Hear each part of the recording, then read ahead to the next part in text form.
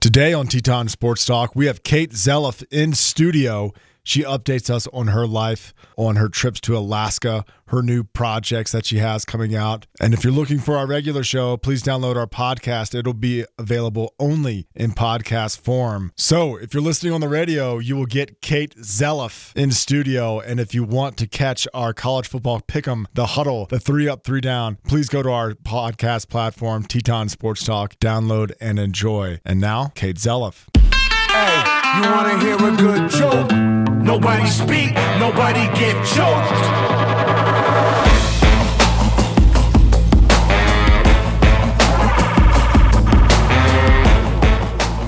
Sports fans, it is Friday here on 89.1 KHOL, and Teton Sports Talk is here to bring you a little bit closer to your weekend. I'm your host, Massey Zeman, and down in Texas, Graham Trainer.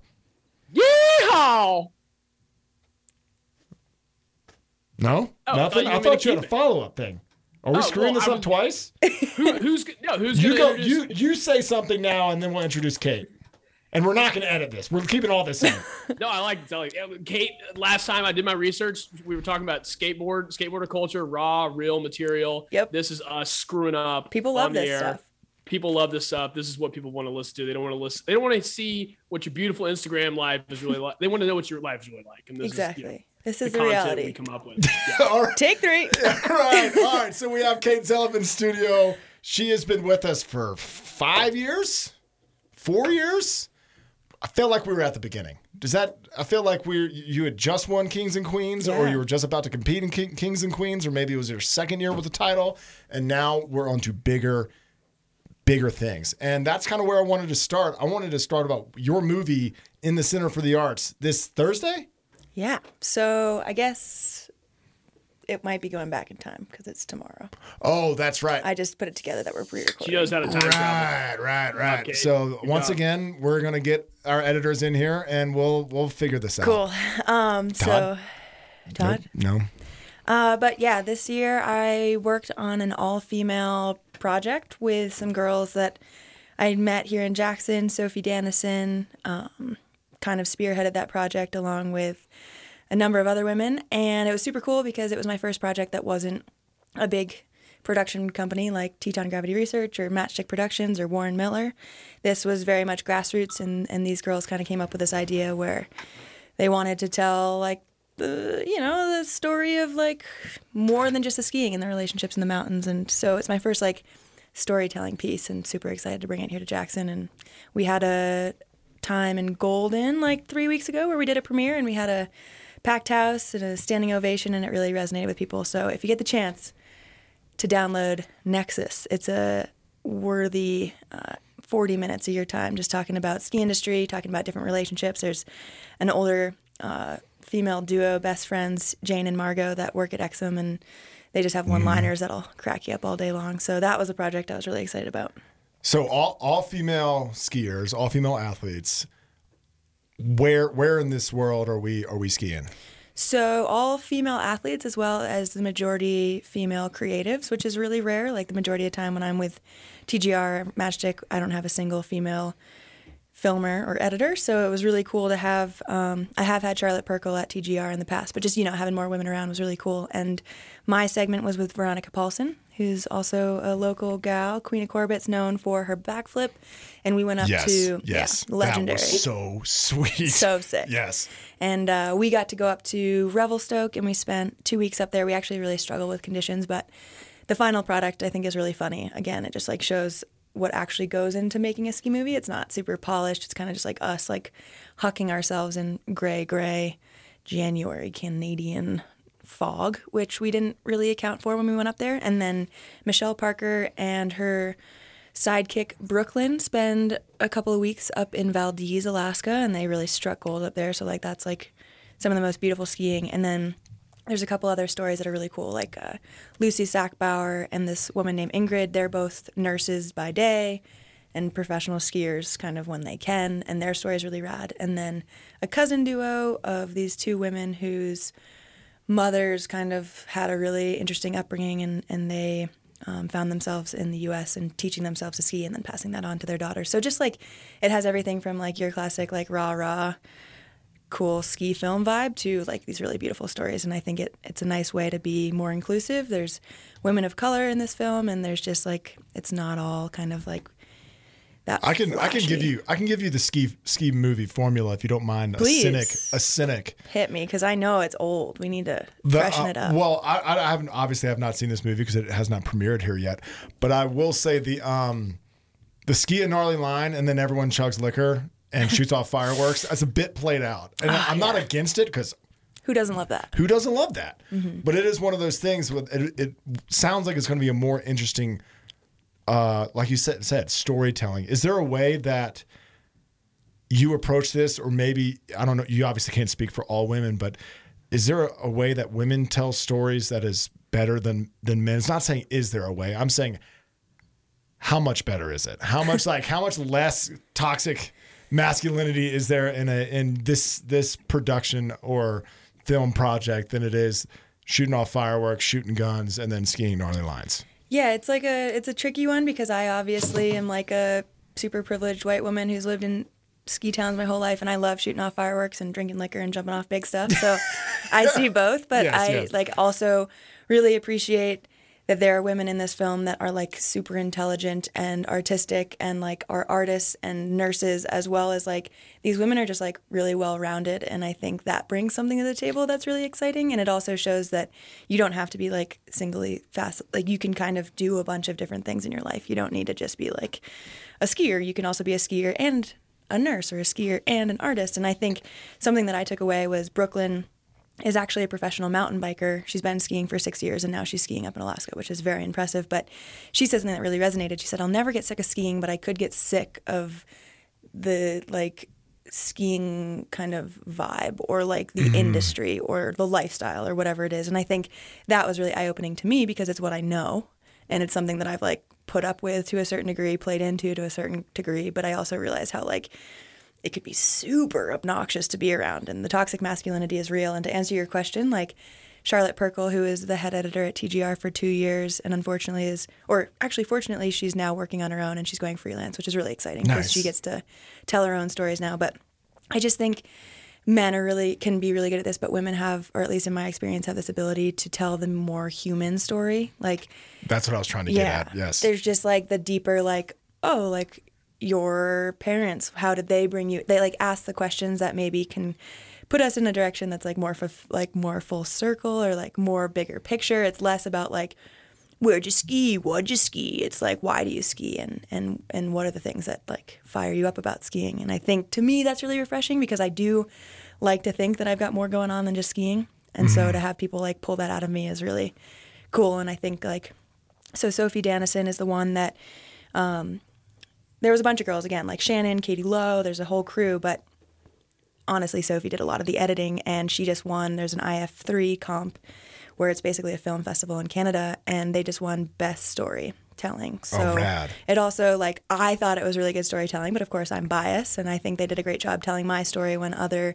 companies maybe missed some things, or I think they told really kind of like stories that you have to be gentle with, like, you know, like these stories of people of color and entering into this community. And it is a very white sport, and it's kind of like this fragile topic. And I just think they like did a very beautiful job of like kind of touching upon our issues without pointing fingers. Like it's very delicate and feminine in that way. I want to go back to something you said earlier. You said it tells about people's relationships with mountains. And beyond what we see in the ski movie film, I feel as if I've met people out here, especially in Jackson, that have some sort of spiritual connection with the mountain. They move around them in ways that I like to move around. And so we kind of connect, and we understand that the mountains have their own personality, and they give a lot and then they take a lot. Do you have, or can you put a finger on a common thread amongst the people you worked with to produce this project, with their relationship with living in a mountain town, or is it their relationship moving around mountains? Was there a common thread that everyone kind of not agreed on, but found themselves having a similar? I think the common thread in this film was actually the relationships between the athletes in each segment. So it was kind of like the relationships created when you do spend time in the mountains with people, which, as we know, living in Jackson means that you trust these people with your life, really, you know, and I think that's allowed my relationships to kind of come to a deeper level because a lot of my mountain partners I trust with my life, and they're also my homies. And so it's just like, you know, it's a deeper relationship when you do lean on your friends in high stress situations. But to answer your question on kind of like the relationship of moving through the mountains, I will say that in my experience working with other production companies and mostly male crews versus working with female crews, like we communicated pretty well when anyone was feeling uncomfortable. And I felt like these women were more apt to speak up in an all-female environment. Like sometimes I am the only woman on shoots, and now I'm 28, so I kind of am more comfortable speaking up and saying, hey man, like, you seeing these shooting cracks, or are you noticing that it's getting hotter? Where when I was younger, I might be more nervous to say something. I'm coming into my voice, and that's obviously very exciting. But I would say when I operate with women, there's just like this huge understanding and respect for the mountains that sometimes my male counterparts have, like, even like the wordage, you know, like, let's go shred that, let's go rip that, let's go, like, it's a very aggressive approach. And I think that's important for a lot of things, like, you know, being timid is your worst enemy. And like, you got to be aggressive in the mountains sometimes. But I think I was just like really blown away by the respect that we all showed to each other as well as the mountains. And anytime someone spoke up, we like took inventory. And you could have that conversation. Like, I tend to make a bit more risky decisions actually than most of my female counterparts, and I don't know. Oh, we've seen your risky decisions. Yeah, I like risky, and like I try to be as smart as possible, but I tend to be the one that's like, all right, like I see your concern, but this is what I feel, and I'm trying to be better at, you know, being conscientious of everyone's risk tolerance because it's different. And we were out there to make a beautiful film. We weren't out there to like make the best, gnarliest ski film. We were out there to tell a story, and so that was kind of something that I noticed that I kind of was trying to grow with and take inventory on, like, okay, like I want to go shred this, but also like there are some things that we need to listen to here, and getting better at being a team player too. There, good. Yeah. That's very exciting. I have a similar relationship with some of my partners, and then again, I'm not producing. None of my financial stability involves me skiing. But I like to hear that, especially in such a high elevated level that you are at, that those conversations still happen. You say, hey, I'm considering A, B, and C, and maybe A is people's general attitude, or B, comfort level, and then C is the terrain or whatever it is. That's good to hear. Trainer, I have completely boxed you out. How are you doing over there? No, I'm awake. No, I think there's some good. So I did like I think Kate will probably appreciate this. Remember the movie Now and Then from 1995? Oh man, Now and Then, a classic. A women's coming of age tale. I basically did all my questions now and then, what things were like when we last interviewed you in 2020 and 2021 versus how they are now. Cool. And one of my questions was the creative process, and you want to be more involved. At that time, your editors were wearing toe socks and flip-flops, and they were probably all dudes who were pissing you off because you couldn't, you know, speak your voice up in the creative room as much as potentially nowadays. So I was curious if like that's gotten a lot easier for you, kind of what you were touching on with having more say now. Yeah, that's always a tricky one because each production company works differently. So Warren Miller, you go on a shoot, you shoot for 2 weeks, and then you don't see the footage until you get into the cinema. And when I was working with TGR, Charlotte Perkle was my best friend, and she was so open to me coming in and being like, oh, I don't really like that shot. Or like, did you see this shot from that day on like January, you know, like it's all cataloged in my head and I know what I want to show. And so then we got to like, the music is always something really, like music's the most expensive part about ski films actually. Yeah. So like, I think you've told us that. Like getting what you want, like I'm never going to get a the Beyonce Bare Naked song. Ladies are expensive. That would be like maybe attainable, but you know, like, do I want the Bare Naked Ladies track? I don't know. But you do, but so I think like it often depends who I'm working with. And this year I actually went from working with TGR and moved on over to Matchstick Productions. And I think I noticed, I could talk about this in a couple different ways, but I noticed on trips as well as in the editing department, because I was so new, I wanted to make sure that I wasn't overstepping my boundaries.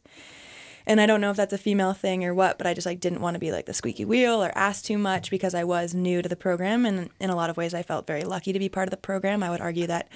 So Matchstick Productions, the film that I was in up at that same 3 festival. They just won Best Film of the Year. So these athletes, in my opinion, are the best in the world. And I was up in Alaska in February with Craig Murray, who's an up and coming, he's incredible. He's 24 and he did a double flat 3 off natural terrain in Alaska, which is just it doesn't even matter. It's unheard of. And Logan Pahota, who's a Red Bull athlete, and Sam Cohen, and all these athletes that are hard charging, top of their game males that are crushing. And you show up to a zone, and if you're lucky, there's 3 lines, but usually 2. And I was new to the crew. I was the only girl. There was a female guide, which was cool because then there was a little bit of feminine energy. But I knew these dudes could backflip off of everything or trick off of everything. And so I kind of gave up the lines that I was excited about because I didn't want to just ski it and straight air it, which is what I do. And I wanted them to do what they can do because ultimately you are all on the same team trying to make the sickest film possible. So one of my takeaways. Not step on toes. There's bureaucracy. Oh yeah, fully. And I think it's also, that's on me, if I said, hey boys, I would love to take the meat line, they would probably be fired up, but it was in my head. And then I'd get up there and I would already be nervous that I was going to mess it up. And that's on me. So I realized that I really need to work on my confidence and be able to kind of speak up because I do deserve to be there. I think it's just a matter of getting used to the crew. So I would say as I find my confidence, I also am aware that when I'm in a new situation, I tend to kind of lose my voice again. So it kind of ebbs and flows. When I'm comfortable and I feel like I'm worthy and deserving, I will definitely say my piece. And then if I'm a little bit trying to figure out the scene. But unfortunately, that trip up to Alaska, we had 2 weeks and we only skied 2.5 days. So I didn't get I know, we were grounded for most of the time. And so I didn't get my confidence up in time to say, boys, give me the meat line. And so I wasn't as proud of my skiing. And luckily I was able to go on other trips and make it happen. But it was just kind of a learning process being with a new group of dudes. I figured out the TGR dudes and I gained my respect, and now I was in a new pool of dudes and I kind of felt like I had to start fresh. Is there? No, I'm sure it's intimidating. Super. So intimidating. And something you had touched on last time was you had reached out or you talked to a girl named Kristen Ulmer. Yeah. Did I get that right? Yeah, she was somebody who kind of was big time, and then she just kind of hung them up, and then you reached out to her and talked about facing fear versus kind of burying it deep and the toxic masculinity of raw, pound the chest and just stomp the line, bro. Get huck neck, as they say. Oh right? yeah. Huck neck. All that's real. So yeah, no, it's good. It's a good positive message to send to people that want to get their confidence up to be able to get in front and take that meat line. Take the meat line. I also would say that the dudes that I'm skiing with and the creatives that I was so lucky. I was up on this trip with Scott Gaffney, who's a legend of the industry. Shane McConkey was his best friend. They basically spearheaded Matchstick Productions back in the day. 2 of my personal heroes, and he wanted me to crush. There was no lack of support. And like I said, the guys that were on that trip were so supportive of me. Sam's a good friend. Craig has become a good friend, and Logan is such an incredible skier, and he is so supportive. So there's no one telling me I couldn't have the meat line. I think it's just almost that systemic piece where I feel as a woman I should just let the dudes have it, and that's something that we as women need to take control and change because I feel like the men are supportive enough to let us have it. It's just us being brave enough to ask for it and you know what, if I crash, I crash, but that's if I don't, then that would be really sick, and that would be something that I would be proud of instead of leaving feeling like I left something on the table. So is your process, you mentioned that you only got to ski 2.5 days. Do you feel now that your process is 4 days, 5 days? Is it just getting to know the crew, or are you far enough along in your professional skiing career where you're I know my process, I need to do X, Y, and Z to get to my highest performance, and that I'm just making things up. Just correct me, just make me stop talking. There's some of that I feel Alaska's really hard because one, it was in February and I literally I went paragliding in Mexico. Came home and got the phone call. So I hadn't actually even been on skis more than 2 days before needing to go up and just be the best I could possibly be. So that played into it. And I think to answer your question, my process is more understanding the terrain and the size. So when you go up to Alaska, you can go to one mountain range and things are pretty manageable. And then you can go to another mountain range and things look manageable, but they're 3 times the size because you're on-sighting. So you're not actually standing next to the cliff. You're basically guessing.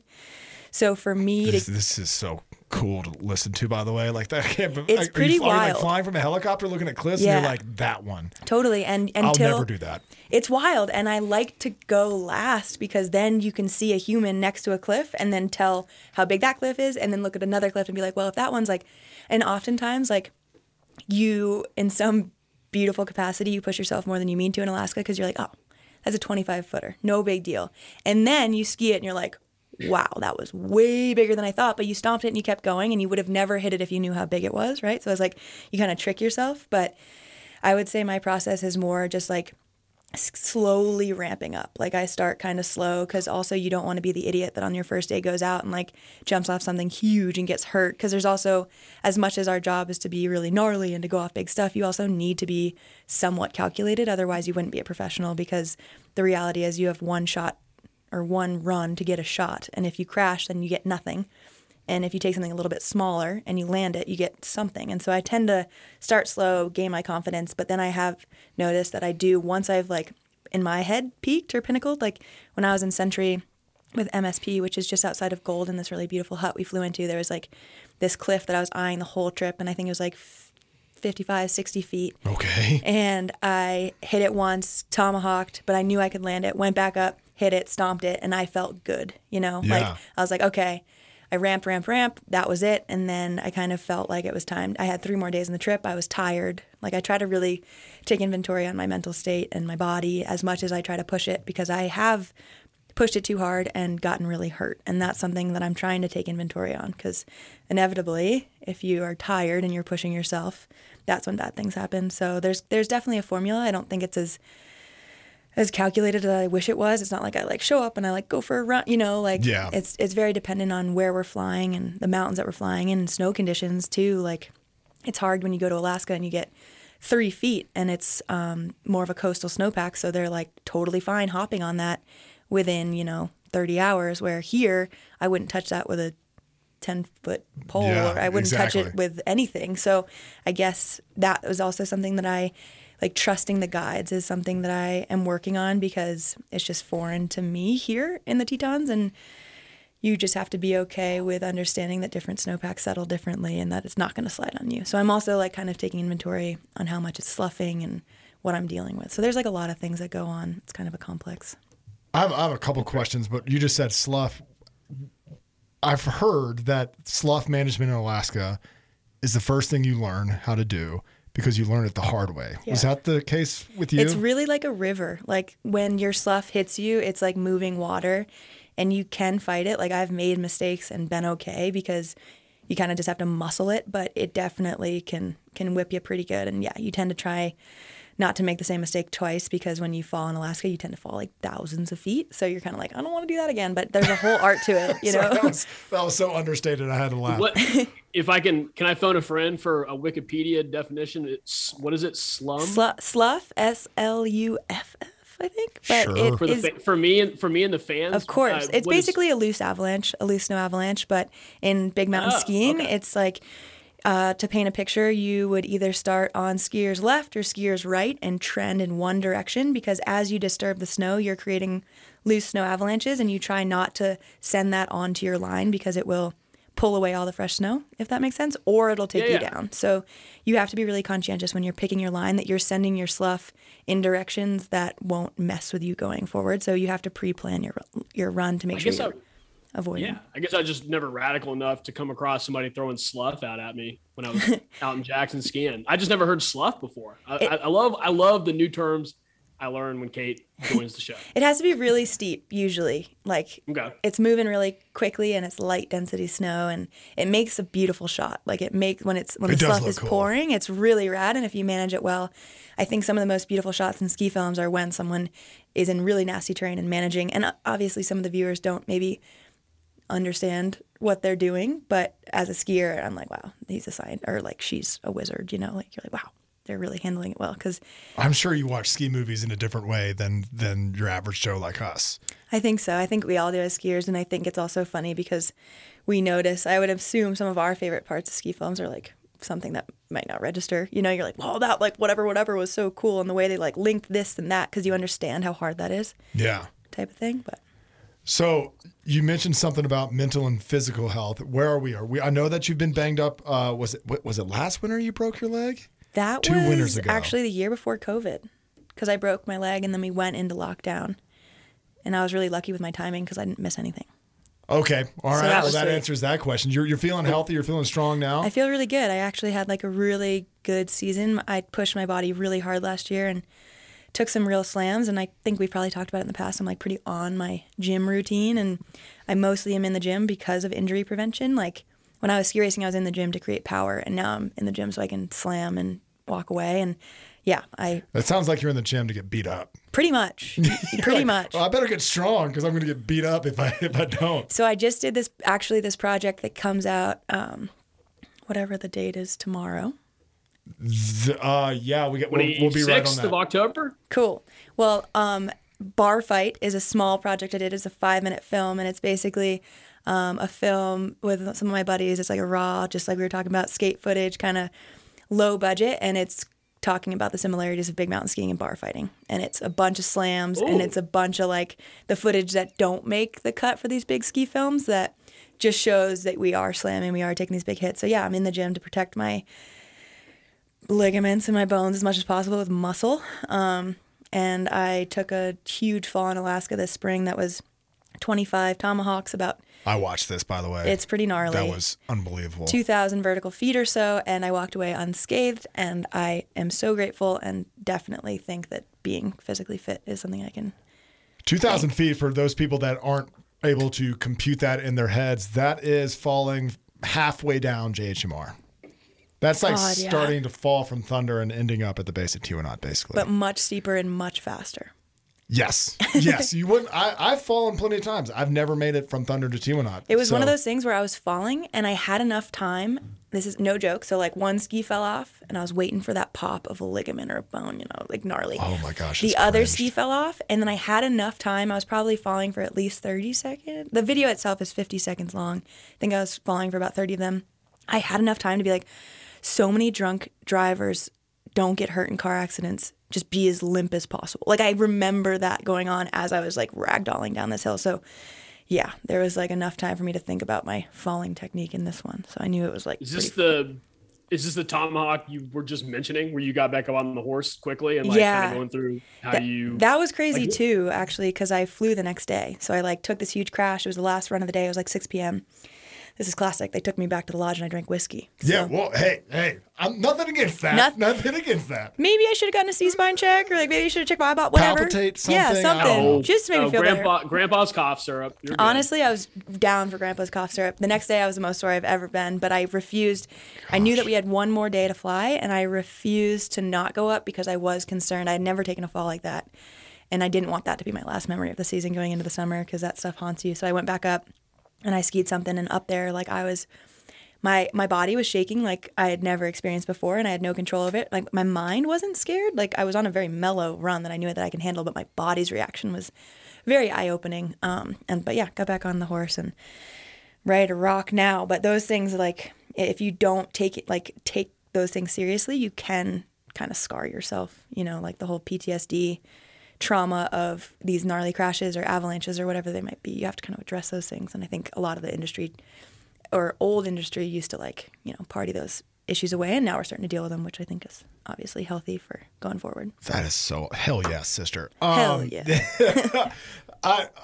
Man, 25 tomahawks, 2,000 feet, and then the gonads to go up there and do it all again. Well, that. Yeah, are you still? Go ahead, I was gonna say, Kate, are you still wearing the puffy pants these days to get the lactic acid out? You know it. Normatec for the win. They help me out so much. Ice bathing and puffy pants. Those are a savior. Can I talk about the ice bath for a Please. second? It's ice bath season, boys. Please What do. are you doing out there? Oh, so You're I'm like, Wim Hofing oh, my heart out. What? I don't know what Wim Hofing is, but you can explain it. But if No anybody clue. doesn't know, Kate puts up a camera and then jumps in the snake at December and then acts like she's okay with it, and it just blows my mind. I want to respond to some of those posts, like, What are you doing? What are you doing? Well, I think female anatomy works better in those things. So, like a lot of my dude friends are like, oh, I'm not down. And I'm like, I get it. All right. So I think I have an advantage, but that's one thing too. Like I find, obviously, your mind is telling you not to get in the snake when you're breaking ice with your foot to make room for yourself in the water. But that's one of those things, like I have this like crazy desire to understand fear and understand my body. And I think that's like an easier place to practice because it's controlled and I can fight my brain. And then to be completely honest, like this is some hippy dippy, but you get in there and your body kind of goes into fight or flight. And if you can find your breath, it actually turns into like a very cool, almost meditational state where things slow down. And I'm only in there for 3 minutes, but I come out and I feel so good. And I think it's good for me to do on like off days because it kind of allows my body to have that same release as like hitting a big cliff that my brain tends to crave for whatever reason. And I can do that and then feel so calm. Like after it's like I went for like, you know, when you go for a good run and you kind of have, or like you go, whatever. I haven't done one of those in a while. You do something and you feel really good after. It's like, it's one of those things that sucks at the time. And then after you're like, I don't know, kind of, you forget the pain. Yeah, like type 3 fun or whatever it is. Except for you don't do that again the next week like you tend to do in the snake. It's also so good for your muscles. So if I'm really sore, I'll go and I'll do that and then I'll walk away and feel really good. So twofold. All right. Well, if it works, it works. I'll take you. It's great. You'll love it. You got to have booties though. My feet, I wear like wetsuit booties. Okay. All right. Well, the toes like suck. Antonio Brown, Massey. You know, Antonio Brown. Backstory: he froze his feet off in a cryogenic chamber. He's a wide receiver, and the skin of his feet fell off. Oh my god! He's also a terrible human being. But don't worry about That's Antonio karma. Brown. That's karma. Yeah. He might have had a couple of TBIs. Thanks, Josh. Perfect. He's a weirdo. He didn't, deserve to almost lose his feet. But yeah, he's, that's what happened. He's a strange human being. Does it feel like you have had a lot of interviews, and this might have been covered already. Do you feel like more like I don't know how to phrase this. You mentioned a couple of times in the past people would get their fear and shove it down, and on the surface they would be cool and tough and ready to go. Do you find more professional athletes addressing their mental state or addressing their fear and being open about it? And the way you do it, and this is going to be a compliment, is I find it to be a little more authentic. Because I think somebody standing on top of a 3,000-foot Alaska ski line saying, "No, I got it. I'm good. I'm not scared." That's bullshit. Yeah. So like, does it help though to look at someone and be like, "I'm scared. I'm going to do it anyway"? Yeah. Big. I think for me, it's getting it off my chest, but I also have to be conscientious of my athlete cohorts and how they deal with fear. Like some people don't deal with fear the way that I do, and I have to be conscientious of putting my fear out there because I don't want to freak them out or get in their head. But I notice if I'm like, whew, I am nervous. The second I say that, I'm acknowledging the fact that I'm nervous instead of pretending that I'm not, and that tends to help me calm down. And I'm nervous because I'm supposed to be. I think it's like really important too to speak about how like some of these risks feel scary because you're on top of a big line, and some of these times you're scared because something could slide on you. And if that's the fear, you gotta decide if the fear is something that's trying to keep you alive because this is a bad decision, or if this is something that you're just naturally afraid of because as a human, this is something maybe that's scary. And that's like something that I've been trying to deal with. And luckily a lot of my friends in the industry, aren't trying to hide that fear anymore. So to your question, I do think people are coming to terms with the fact that everyone gets scared, and it doesn't make you lesser. It doesn't make you weak. It's overcoming that fear in healthy situations that aren't, bad AV conditions. That's different. But yeah, I think there's been a lot of forward momentum with mental health, and in the football world, TBIs, there's a lot of people in the ski industry that have hit their head really hard a lot of times. And I think that does tend to lead to some mental health or anxiety or whatever. And forever it was like, don't talk about it. Like, you're good. You're a strong guy. And I'm stoked. There's a lot of people that are talking about it. Drew Peterson is someone that's definitely speaking out about his mental health struggles. And I just think it, like you said, it just makes you feel more human because we are humans. Like, I think America especially puts professional athletes on a pedestal. And sometimes it also creates this, like, you feel like you have to be, superhuman when you aren't. So that's kind of like a tough place to be. But there's like bravery, and then there's stupidity, and then there's like all these different layers too. You mentioned Alaska. Last time we got to hang out, you were going on a trip. This would be March of 2021. We talked about Seward. I brought up the Seward Purchase as an historical event. and you had a trip plan, are you kind of making Alaska an annual thing or biannual thing as a professional skier? Alaska's kind of it for me. That's where it's at. That's where it's at. I think. Yeah. Obviously, the lower 48 is great to prepare, and I tend to try to get up to Alaska in the springtime. Especially Texas. Texas is firing. Lower 48. But yeah, I think my style of skiing, that's where I find I push myself the most. I'm not like a trick skier. I like to, have really big terrain with big airs and link those together, and Alaska is the place to do that just because of the length of the runs, as well as like all the other things. Helicopters are cool. Yeah. It gets me going. I've watched Apocalypse Now. Helicopters seem to be pretty sweet. They're super cool, and they're like that's just as exciting as the line. So I think it really fuels that kind of adrenaline junkie in me because from the beginning of the day, you're like putting on a harness and you're listening to like punk rock and you're getting into a helicopter. Like that's like heavy and it is cool and it allows me to focus. I've noticed that if I'm not challenged, I don't focus. And so putting myself in situations where I have to 100% be on is actually the safest place for me to operate. It's more dangerous for me to operate when I'm not concerned, which is funny. And I've just noticed that about myself. So I'm actually putting together a trip this year, and my main focus for this year is a full month trip to Haines, Alaska. And Haines is known as kind of for spine skiing, like end all be all pinnacle of those like really long silky spines where you're just skiing. Like if you're hitting an air, that's a bonus, but it's so steep that your shoulders are touching as well as your skis. Like, man, it's like you're free falling. It's actually almost a different sport. Skiing Alaskan spines feels different than other types of skiing, and I really like it. And it's also like you're in it. There's no stopping. Once you start, you're like fully invested, and I like that style of commitment and that style of skiing. And so this year I'm going up to Haines for a month with Mary Rand and the North Face. Does something every year where they allow their athletes to pitch a project, and it's called the Expedition Fund. And Mary and I had our project picked, so we're doing a 30-minute film that we're hoping to put into a bunch of film festivals if it makes the cut, and share the whole preparation process that goes into Alaska, because that's something that is hard to explain. But we will spend a lot of time in Pemberton or in other parts of Canada where it's so steep in Alaska that when you look at the peak from below or the helicopter, you get an idea of what you're going to ski, and then you get to the top and it's so steep that you can't see anything. And that's like on-sighting is a skill in its own. So practicing that where you're at, because the reality is if you're in the wrong place, you can die. So it's pretty high stakes. I have so many follow-up questions. But, when you're on top and you can't see what's below you, do you use little landmarks that you can see to know where you are? How do you triangulate your position? It's hard, because there aren't any landmarks because there's no trees. Right. And there aren't really any rocks that aren't snow-covered. I was super lucky. I'm thinking about one line that was so, they call it like ping pong ball, where you're just like, I have no idea. And I was so off. I thought I was on top of my line. And I was lucky enough to have, again, these male counterparts who are really good at what they do because of their amount of time in this terrain, and that's what it takes is time. And I'm still fresh in I've been up to Alaska 3 times now, and in total I've probably skied 8 days because the reality of getting grounded so much. So unfortunately it's one of those sports where you can only practice it when you're there, and you get so few times that you just need years and years. And I was like, yo, Craig, I had a photo of my line. I'm like, you think I'm on top? And he was like, no, mate. He's Kiwi. He's like, no, mate, 20 feet to your left. And he's really good at it. And they ski with such confidence. And that's something that I need to work on is I kind of I'm not as charging and as confident because I'm like, I don't even know where I am.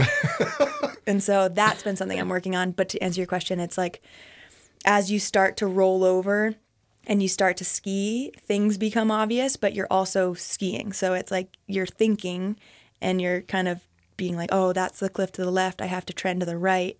And you're also thinking about slough management, and you're also thinking about skiing well. So that that's the part that's a puzzle and a mental game that almost reminds me of climbing or something, in which it's the mental aspect is also what keeps me coming back to Alaska, because you can't just huck and pray. Yeah. You have to be pretty dialed, and it just takes time. That there's no real rhyme or reason. There's no picking. When I did Corbett's, I knew that I had to, point at the sleeping Indian's neck, because I picked a point on the horizon. I knew that was the direction in which I was heading. Up there, it's definitely you're picking it apart, making sure you're in the right place. And of course, as you continue to do that and you do it successfully, you gain confidence. but then you have one line and you're off and you lose all of your confidence and you have to start fresh. Is that moment of when you're juggling all that, you're putting the puzzle together, you're skiing, you're slough managing, you're trying to make a film, so you're trying to do it all in one go. Is there a level of focus that is just the 6 inches in front of your face where you feel like time has stopped and the present is the only thing that matters? Yeah, it's funny. Like you hear flow state being thrown around, and that term has been I've been questioning if that's real, like before going up to Alaska, it's like, does the flow state really exist? Like, are there ever times but then you're up there and like sometimes I think I've probably spoken about this in the past. If I've hit a big cliff or I've done something in which I am in that state, I tend to not remember it. And so that's kind of how I know that I'm in that state. And to the point that you made about focus, like these days in Alaska are really long too, because the daylight hours, if like in February, they're shorter. But when you're up there in the spring, you have like potentially 10 hours in which you're operating and you're flying around in a helicopter, right? Like your adrenals are just going off. And then I get home and I'm so drained. And I mostly think it's not because I'm exerting myself, because I'm taking a helicopter to the top and the skiing is gravity fed. Like I can do that all day long. It's the mental side that drains me. You'll be laying in bed and it feels like you're still flying around in helicopters. Like, when you get off a boat. Yeah. So I'm like sitting there and I feel like I'm moving and I'm just so drained, and it's mostly that mental exhaustion. So that's kind of just awareness that I am fully tapping everything I've got. And it's not so physical at that point. Like obviously you train all year and it's a sport, but the mental aspect and the like just pure attention it takes is the most draining piece. Yeah. What is the quick question? What is the hours of operation on a day like that? You got to be up at what time? And you're like, I'm in bed feeling like I'm sleeping on a water bed. Running on a treadmill still at what hour? Yeah, the spring is a trip up there. So we're mostly kept to the helicopter pilot hours. So they can't operate like more than 10 hours. And basically you can ski until 8:30 at night up there in the spring. Oh, but if you do, you actually have to go up later because they need a certain amount of time off their helicopter to recover, which I'm all about. Like those guys should rest as much as they need because they're putting us on peaks that helicopters like aren't really supposed to, like they're definitely pushing the operating limits of helicopters, and I want to respect that. But the crazy part is you wake up quite early, say like, 6, whatever, not crazy early, go out there and you ski. But then the main from about like 12 to 3, the light is what they call too hot because it's too bright and the cameras, you get lost as a skier. So you actually don't really shoot during those days. So you kind of go out till it gets too hot and then you take a little lunch break, siesta. You might fly back if you've got the hours, but heli hours are a whole nother conversation because it's like $2,500 an hour and you got to be careful with them because it's a whole game of like operating, not spending all of your budget flying back to take a siesta. So you tend That's to a lot of pressure right there. Oh my God. That's like the biggest pressure. Luckily we have drones now, so we're not like flying a helicopter with a camera as well as. Oh, I never considered that. Yeah. So drones have saved us a lot of stress and money and jet A, but basically take a little siesta and then you have an evening session. But yeah, 3 days of that back to back and you're pretty much toast. It's like that's a full pull. But like I told you before, unfortunately you tend to, if you have 3 days in a row, you're psyched. Like that's a big chunk of time in Alaska. So, it tends to shut you down before you're too tired to function. But that's also another thing you have to take into consideration. Like when I crashed up in Alaska this spring, I was coming off another trip with that bar fight crew, and I had taken this huge cliff to just flat like an idiot. Like I was all fired up. I was excited. I was stomping everything I got up to, and I had too much confidence, and I hurt myself. I like scorpioned and like kind of pinched something in my lower back, so I was already not feeling great. And that day I should have maybe backed off. But because we only had 6 heli hours, I wanted to go for it. So I have to start paying attention to all those things too, because you are being pushed by the amount of hours you have, the time you have. The snow's good right now. You got to go regardless of if your body's in it or not. So just like judging where you're at is super important. And honestly, telling your body and your mind that you got this is like a skill. And that's like something that I continue because I don't know, you have to sometimes. Yeah. Like that's your job, like my job is to go and crush when the light's green. And so making sure that like, if it's not super good snow, you're taking it easy because tomorrow's going to be good. It's just like this whole math equation. Now, on top of skiing, you have another hobby. Not a hobby. Well, maybe it is a hobby. I try to make it a hobby. Well, skiing is, you just Well, specifically mentioned that it was professional, but would you consider flying a hobby? Flying's a hobby. I can see it. Sponsors love it. So they keep trying to make me do it in front of cameras. And that's something that I'm super conscientious of because it is a really dangerous sport that I don't like. With skiing, I am a professional. I am an expert. I trust myself. I know how to make decisions. I don't get on lines that I'm not capable of. Like, I know where I stand. I'm willing to push it. With flying, I'm not willing to push it because I'm still new and I'm still learning. So if a camera's on me and I don't feel right with flying, I just like shut it down. But right now it's still a hobby. I've done some projects. I try to make them most passion projects. Like I told you before the show, I flew off Mount Washington, which is the biggest peak on the East Coast where I'm from, during fall foliage. And that's something that was like, I did it in perfect conditions, as safe as I possibly could. And I did have a camera crew and we made something cool. But I'm trying to like not allow the pressure that I know comes with a camera to interfere with my like learning curve and to push me when I'm not ready to be pushed. Are there any hobbies that you have that aren't like really stinking dangerous? Do you like drive fast? Do you even have a case on your phone? Do you just like have to... Sometimes I go without a case when I'm feeling you real are dangerous. You are an adrenaline junkie. I definitely drive really fast. Like that's definitely something I should be better at. I love Wyoming because it's like, I shouldn't even say it, but you can like get emails done and go 80. But I definitely tend to take risks. I think those are things that fire me up. But like, you know, cold plunging, not a ton of risk in that. I have a couple of like. What do you mean? You just float downstream when you go to absolutely. There have been times where I'm like, oof, I should not be alone doing this. But yeah, I tend to gravitate towards the things, but I'm also trying to be aware of like taking inventory on how much my brain is scared, and that sometimes like I need to just chill out even when I'm jonesing to go jump off something. You gotta choose your battles. We're wired really differently. I admire that about you. Thanks. Trainer, I was gonna pepper with some questions unless you had something else. No, I was gonna say, yeah. I mean, I'm obviously wired even more of an outlier than Massey. So my question was about, I think you had said you'd started flying in May of 2020. Right after I broke my leg. Yeah, the 2.5 year mark, not to bring up breaking your leg, but you fine. become a bird finally or something? Do you feel that we're almost at the 2.5 year mark? Did you feel like you got through a big milestone this summer with the flying, with the paragliding? I will say I had a flight. I was telling Massey before the show, I went to Indonesia and I went flying in Bali.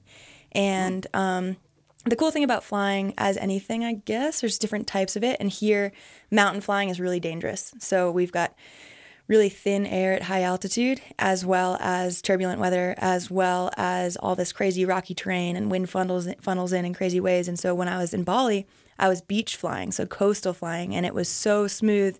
And I had this moment where I did feel like I was in control, like I was flying like I was a bird, where most of my flights here in Jackson, because of how strong our thermals are in the summer too, that I'm hanging on. I don't want to say that every time I land, I feel like I got away with something, but every flight pushes me in one way or another here. And going and doing a coastal flight, I felt really confident. I felt really capable. And that, I think, was a turning point in my career of like anything, right? When you start, you're like, this is a death trap, even skiing. And then you get better and you're like, oh, now I'm having fun. I'm creating a style. I'm in control. And I'm having that experience with flying. And I think I've been taking that one pretty slow, and I'm still learning a lot and have a long way to go. But I definitely had a turning point in Bali where I was like, oh, I'm flying. I got this. Yeah. And that felt really good because, yeah, it's never fun to be scared the whole time, but that's obviously part of the learning process. When you're a beginner in anything, it's even learning to drive. You're like, oh, just dodged a bullet there. Yeah, maybe I should not have done that. So you grabbed thermal, as they say. Oh, I'm grabbing thermal all the time, but it's just a little Where rodeo. Did you get grabbing thermal? This kid's, he's full of them. I did my research, Massey. I'm embarrassed. I went to the archives. We had some terms back then. I want to know if there were some new terms since he's 2.5 years in. There's grabbing thermal, color in the sky. I want to know if there's any new slang for flying. I'm sure there is. There's always slang. Every little niche sport has these ridiculous terms that I feel like my mom is always like, why are you talking like that?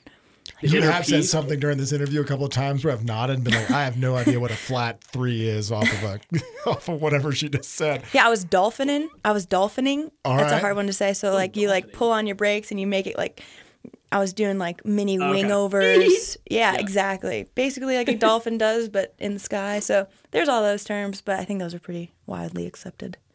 Nice. Like flipper. Flipper, exactly. That's what I was doing. I have to ask you a question about your senior superlatives in your yearbook. Oh, I'm proud Wow. of these. Digging up. You're going way. I- Oh, I speaking of did which, just got inducted into the Hall of Fame of my high school. Let's Oh, go what Hornets. up? Woo! What up? Well, so Oh, wait, the Hall of Fame of high school? Yeah, I'm going back June 3rd for an induction ceremony. My mom is making me, so she was like, "You got to get You here." gotta- yeah. Did you get a trophy? Have we, I hope so. Medal or have something. we gotten a Corbett's Hall of Fame induction yet? I think we're too early, but hopefully, I'd like to think I'd get one of those. You got to retire officially. Yeah, I got some more from the time, I event. guess. Okay, cool. I've Good to know. retired. You were voted most likely to be famous. Don't you love that? I love that. Is there anybody in your high school that's more famous than you? Not in my year. I guess I don't really know, but come on, get higher, loosen your hips, faith and desire. The sweet Nathaniel, whatever he went to Proctor, whoever sang Nathaniel that. Ratliff? No, I wish. He was an Whoever- American I folk was gonna singer. guess. That's Whoever what I was that going to guess too. beautiful lyric I just sang, he was from it's my high school. Parachute. Parachute. Is that the name of the band? I only know this because he was a senior speaker at my graduation, but Harry Styles? I'm pretty no. sure it's Parachute, and I'm no, I embarrassed think that it's I know like that. I think it's. I feel bad that it's. I don't remember, but he was at my high school and he's a pop star, sorta. So All right. All right, so there was Second place is good. Silver's good. silver's. I'll take silver. there was one that said most likely to be on ESPN. Has Bree Davis or Ryan Powers been on ESPN? I bet Ryan Powers has What is he famous for? football. Football. Football. That's a great. I mean, the name Ryan Powers. Right, you would think. Bree Davis is a doctor now. Well, I googled Ryan Powers, and there's a lot of people. There's a software engineer. There's some other LinkedIn pages that I thought were boring, but there is a Ryan Powers that killed his girlfriend. I don't think it's him. Okay, all right, just check it. Yeah, no, I don't think. I should go back to a reunion and ask. But he was like got maybe drafted. Definitely played in college. Don't know. So, another question: is it possible for you to text somebody and get on the elevator and get up to the tram dock? How many plus ones do you have for that move? 0. Actually, the only time I've done that is I'm gonna throw him under the bus. Forrest Gilson did it. He was like that was like one of my first years in Jackson. Forrest is a local kid. Sorry if I get him in trouble, but he's like his dad's on patrol, born and raised at Jacksonville Mountain Resort. And You're one of loud. okay, cool. One of the first times we went shooting, he was like, "We're not standing in that line." I'm like, "Well, what are you talking about? That's how you get up on the tram." He's like, "Come on." But I think you have to be like very chill, and I think Jackson's a little too big time now to have those. I can't text anybody. I wish I could. I can get like free waffles and stuff. All right. Well, I'll write down free waffles, but I'm going to We talked about the dream a, of elevator. Massey had a shameless plug to get like perks from the mountain last time. You mentioned a free dinner at RPK3. Sure. So, yeah, yeah. take that up with Mary Kate. I'm sure she'll get you sorted. I installed all that wavy mountain stuff in there. You know the heard it. wavy mountain stuff? That's like the decor. Ooh. I was up on a scaffolding installing that one day. Well, that should get you perks. No, not in. They say thanks and make sure the door hits us on the way out. Let's see. I was going through some more superlatives. Rosie Snyder, Oh, wow. most likely to raise unicorns. Do you feel like you're more likely to raise No, unicorns? Rosie was like wear a cape to school type of girl, and I dig that. Like definitely loved her confidence, but she's probably operating witchcraft somewhere, maybe doing a little So witchery. what grade? What grade did she wear the unicorn? All the way through, even to graduation, maybe. Yeah, she was one of a shame? kind. Just curious. Maybe very she's cool. a witch. She might be. I mean- cool if she was. I don't know any witches. Rosie Snyder, if you hear this, I'd like to pick your brain. Me too. All right, sports fans, that is all the time we have. I have to thank Kate Zelf so much. She comes in on this show and deals with our BS once a year, and we truly appreciate your time. And thanks. And everyone go out and see your newest movie. Please plug it again. We got Nexus, and that is the all-female film. Also in Matchstick Productions, Anywhere From Here, just won Best Film of the Year. That should be coming out streaming soon. And then Bar Fight goes live, online only, 5 minutes smackdown, raw footage. Where can You'll you love it. get where can you get bar fight? Because I want to watch that. I'm going to throw that up on my Instagram soon. So check out Kate_Zeliff, spelled CAITE_Z as in zebra, ELIFF as in Frank, and you'll get all the SmackDown goods. That's what I like to hear. Well done. So polished. Yeah. Bar fight. I haven't been one of those in years. All right, guys. That's it. And that's all.